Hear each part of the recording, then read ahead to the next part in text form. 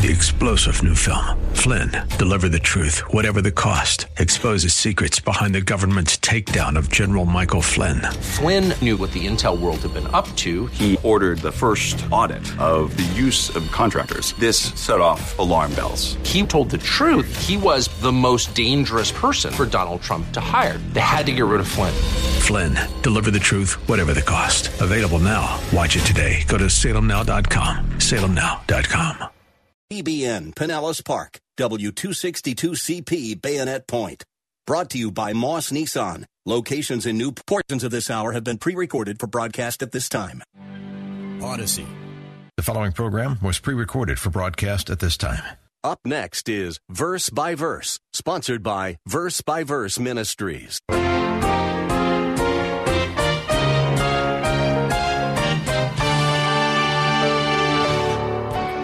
Now, these men are afraid that their wives will follow the queen's refusal to obey her husband, and they'll be in big trouble. So they propose to the king that he eliminates Vashti from the position of queen. That's the thought here. And they said, and let it be in the law of the Medes and the Persians. You ever hear the term? We use it today. It's the law of the Medes and the Persians. What that means is it can't be reversed.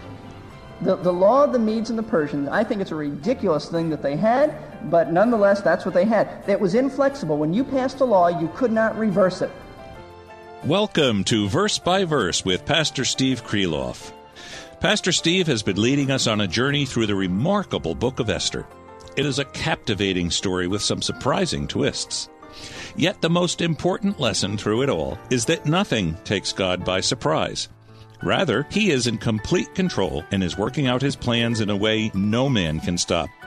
King Xerxes was guilty of making a foolish, drunken demand of his wife. When she rebuffed his order, he unwisely listened to the drunken advice of his lords and counselors.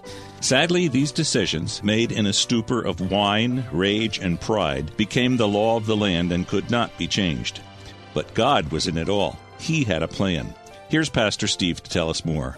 Let me show you something exciting. Daniel predicted this. Years before, in Daniel chapter 11, verse 2, we read, "And now I will tell you the truth. Behold, 3 more kings are going to arise in Persia." Now they already have arisen at this point. "Then a 4th will gain far more riches than all of them." So Xerxes is the most powerful king that Persia has ever had. "As soon as he becomes strong through his riches, he will arouse the whole empire against the realm of Greece." Now, Daniel predicted that years before, and yet God is true to his word. And here now is King Xerxes, who is ready in the 3rd year of his reign to attack Greece.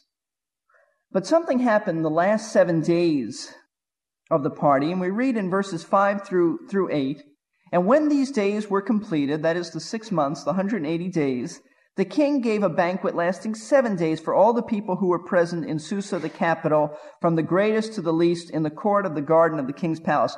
Apparently what had happened was all his military leaders were having a big feast going on for 6 months. But in the last 7 days, he probably opened it not really to the whole city, but more likely to the palace. Okay, so all of the attendants could come. Everybody was included in this, from the lowest people to the highest people. Verse 6, "There were hangings of fine white and violet linen held by cords of fine purple linen on silver rings and marble columns, and couches of gold and silver on a mosaic pavement, porphyry and marble and mother of pearl and precious stones. Drinks were served in golden vessels of various kinds, and the royal wine was plentiful according to the king's liberty. And the drinking was done according to the law. There was no compulsion. For so the king had given orders to each official of his household that he should do according to the desires of each person." Now, probably what this is saying is that it was pretty impressive. Very impressive, and that's why the writer, and we don't know who the human writer of this was, by the way, but that's why the writer probably tells us all these gorgeous things were happening. And then the king said, "Let anyone and everyone drink as much as they want to drink of wine." We know the Persians loved wine. See, under normal circumstances, the king would pledge his servants to drink only a certain amount of wine. But on this occasion, they could drink as much as they wanted. If they didn't want to drink much, they wouldn't. But from what we know of Persia, we know that they took advantage of this and they drank a lot of wine and got drunk. So you can well imagine the scene, a big feast, a big party in which most everybody is drunk. So we move from the king's feast now to the king's fury. While the king was engaged in his drunken banquet, his wife, Queen Vashti, was giving her own party to the women. Verse 9 tells us, Queen Vashti also gave a banquet for the women in the place which belonged to King Ahasuerus. Now, who did she give this banquet to? Well, she probably gave the banquet to the wives of the military leaders. Persian queens usually sat at the king's table to eat, but not always when there was great banquets. Okay, so she in another part of the palace is holding her own banquet, her women's club banquet, okay? Now picture the scene. For 180 days, Xerxes has been vainly showing off the riches of his kingdom, to impress these men, to inspire them to go out and fight as best that they can, to impress his subordinates, to fire them up, to fill their minds with confidence, and he decides to show off his beautiful wife. Now, by the way, when we begin to read the names of his servants and the eunuchs and all, I don't know if I'm pronouncing it right, so bear with me. I'm just going to make a mess of it, but that's okay. You understand. Verses 10 through 12 say this. On the seventh day, now that's the end of the drunken party, okay? They've been drinking all that they want, and on the seventh day, the end of it, when the heart of the king was merry with wine, need I say more? The man was drunk. He commanded Mehuman, Biztha, see what I mean? Harbona, Bigtha, Abictha, Zethar, and Carcas, the 7 eunuchs who served in the presence of King Ahasuerus. Now he commanded these to bring Queen Vashti before the king with her royal crown in order to display her beauty to the people and the princes, for she was beautiful. But Queen Vashti refused to come at the king's command delivered by the eunuchs. Then the king became very angry, and his wrath burned within him. Now, he did this while he was drunk, and it's something he probably would not have done in his right mind. He said, bring her here, and she refused to come to the banquet. Why? We're not told. I have read commentaries who try to tell us what it is, but we don't know. There are some who say that, speculated that the king would have had her appear naked before these men, and she just said, there's no way that I'm going to do it. We don't know, though. Let me say what I think is the best guess. What we know from the Middle East and Persia, even to this day, is that women are veiled. The only time they are not veiled is for their husbands. They are dressed modestly. They do not appear before men without their veils and a lot of covering. And it is my speculated guess, and I think it is a proper one, that what he wanted her to do was something that just went against the grain of her culture, at least to take the veil off and to display her before these men. And she said, no, I'm not going to do that. She didn't want to lose her dignity and appear before some drunken men. And yes, maybe there is a fear of what they would have done to her. We don't know, though. But for whatever reason she refused to appear, what's important to the story is that she didn't appear. That's all we're told. She did not appear. And he was so furious that he dismissed her as queen. Verses 13 through 15 say, Then the king said to the wise men who understood the times, they understood what was happening. These men were the current event leaders of their day. They understood the social implications. For it was the custom of the king, so to speak, before all who knew law and justice and were close to him. Karshina and Shethar and Admatha and Tarshish and Meres and Marsina and Memucan, the 7 princes of Persia and Media, who had access to the king's presence and sat in the first place in the kingdom. Now these were really his cabinet men. According to law, what is to be done with Queen Vashti because she did not obey the command of King Ahasuerus delivered by the eunuch? So he says, men, what are we going to do? Now I think Dr. McGee in his book on Esther paints a graphic scene of what this must have been like. He said, you can imagine the king getting up at the banquet and announcing, now, gentlemen, I have a real treat for you. I have sent for my queen. I want you to see her. She's a beauty. I want to introduce her to you so that you can see all the wealth and the wonder of this kingdom. And then he said, in a few moments, a chamberlain walks up behind him and whispers, she won't come. She's not coming. She won't come. He said, imagine having to get up and say, I'm very sorry, gentlemen, but we've had to change the program of the evening. Our main attraction didn't arrive. We'll not be having the queen this evening. Well, he says, that started the buzzing through the banquet. The 1,000 or more guests probably began to say, is he a king or is he not a king? What kind of a king can't even command his own wife? You see, that's probably the scene. Here he wants to impress everybody with his power and his wealth, and he can't even get his wife to respond to him. That's a big problem when you're getting prepared to go to war with Greece. But not only that, it became a national crisis. And these men who understood the times understood that we're not just talking about attacking Greece here. We're talking about going home tonight. Okay? Verses 16 through 22. And this is narrative, and that's why we're moving through this quickly. This is not something you have to belabor the point on. Narrative is different than doctrinal statements that we find in the New Testament. But starting in verse 16, we read, And in the presence of the king and the princes, Memucan said, Queen Vashti has wronged not only the king, but also all the princes and all the people who are in the provinces of King Ahasuerus. In other words, what she's done is not an isolated incident. Not something we can keep under the carpet here. For the queen's conduct will become known to all the women, causing them to look with contempt on their husbands by saying, King Ahasuerus commanded Queen Vashti to be brought into his presence, but she did not come. What he is saying is, gentlemen, do you realize that there is going to be a women's liberation revolt? That's really what he's saying. He's saying, men, I've got to go home tonight. And I'll say, dear, I'd like dinner. And she'd say, you know where the refrigerator is. Something like that. And this day, the ladies of Persia and Media, who have heard of the queen's conduct, will speak in the same way to all the king's princes, and there will be plenty of contempt and anger. If Queen Vashti can get away with it, then they're going to say they can get away with it. You got to do so. You got to make an example of her, is what they're saying. If it pleases the king, let a royal edict be issued by him, and let it be written in the law of the Persians and the Medes, so that it cannot be repeated, that Vashti should come no more into the presence of King Ahasuerus, and let the king give her royal position to another who is more worthy than she. And when the king's edict which he shall make is heard throughout all his kingdom, great as it is, then all women will give honor to their husbands, great and small. And this word pleased the king and the princes, and the king did as Memucan proposed. By the way, remember that they are drunk at this time.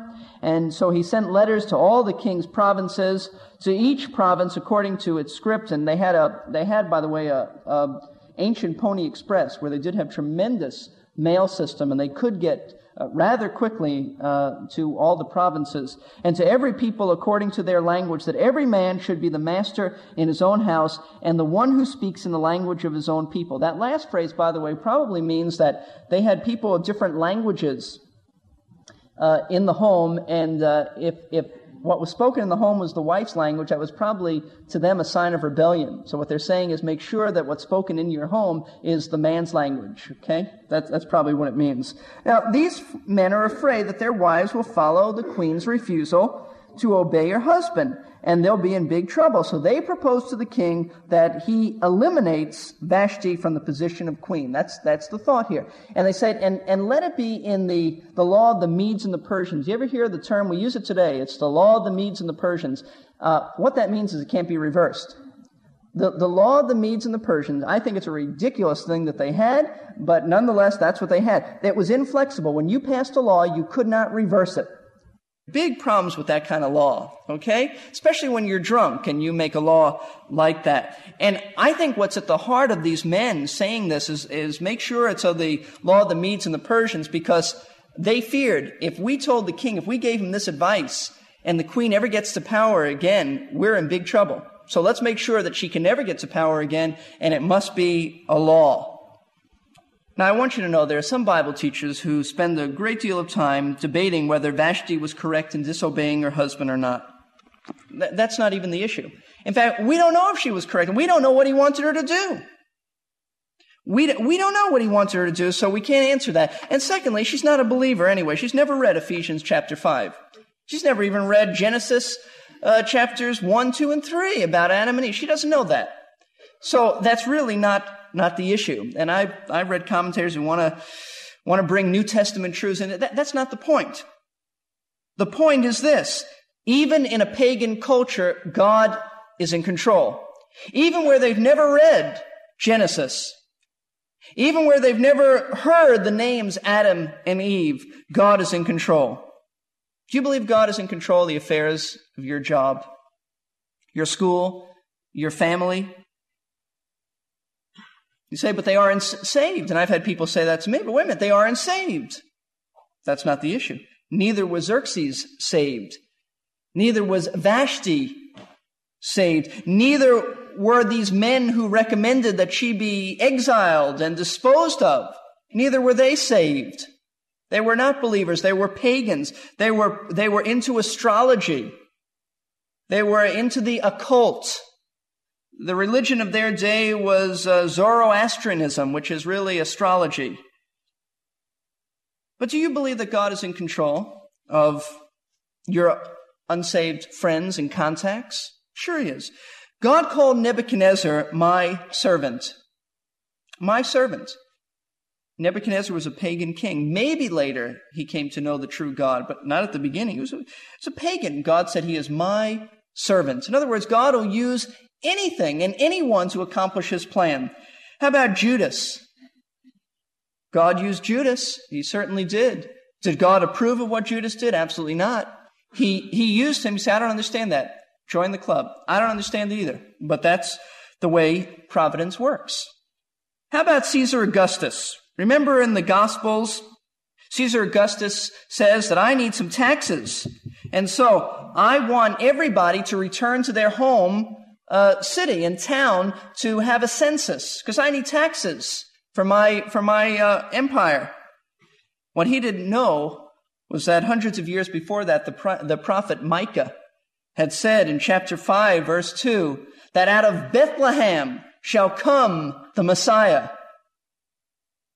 God had to get Joseph and Mary and the child, Jesus, while even still in the womb, down to Bethlehem to be born. Did Caesar Augustus care about the Messiah? No. He just needed money. He didn't even know about prophecy, but God ruled in his heart without him even being aware of it. That's what this is teaching. That's the message of Esther. And God is ruling at this point in our study in the affairs of Persia because he's just made room for a new queen to ascend to the throne. The stage is set for the rise of Esther. So from the king's feast, we move to the king's fury and now to favor. Chapter 2, verses 1 through 4. After these things, when the anger of King Ahasuerus had subsided, he remembered Vashti and what she had done and what had been decreed against her. In other words, when he sobered up, he realized, did I make a mistake? Then the king's attendants who served him said, let beautiful young virgins be sought for the king, and let the king appoint overseers in all the provinces of his kingdom, that they may gather every beautiful young virgin to Susa, the capital, to the harem, into the custody of Hegai, the king's eunuch, who is in charge of the women, and let their cosmetics be given them. Then let the young lady who pleases the king be queen in place of Vashti, and the matter pleased the king, and he did accordingly.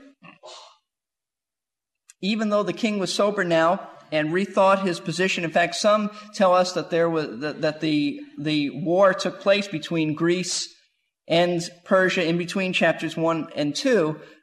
But in either case, time had passed and he was sober now and he realized what he had done, but he couldn't change it. It was too late. The law of the Medes and the Persians were in effect, could not be reversed. So a beauty contest was held in Persia to replace Vashti. Verses 5 through 7. Now there was a Jew in Susa, the capital, whose name was Mordecai.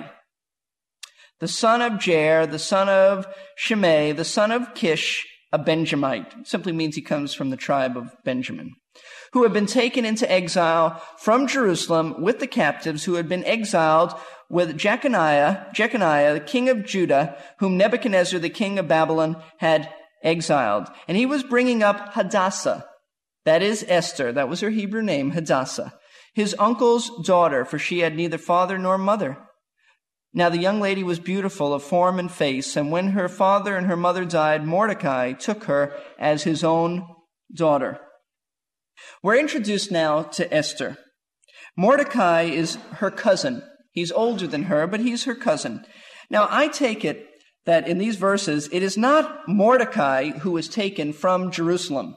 It may look like that, but in the grammatical construction of the Hebrew, it could be that they are referring to Kish, his great-grandfather, who was taken from Jerusalem. And I think that's more accurate, because otherwise, just chronologically, Mordecai would be 115 and Esther would be around 80. So probably it means that Kish was taken and Mordecai and Esther were born in the land of Persia.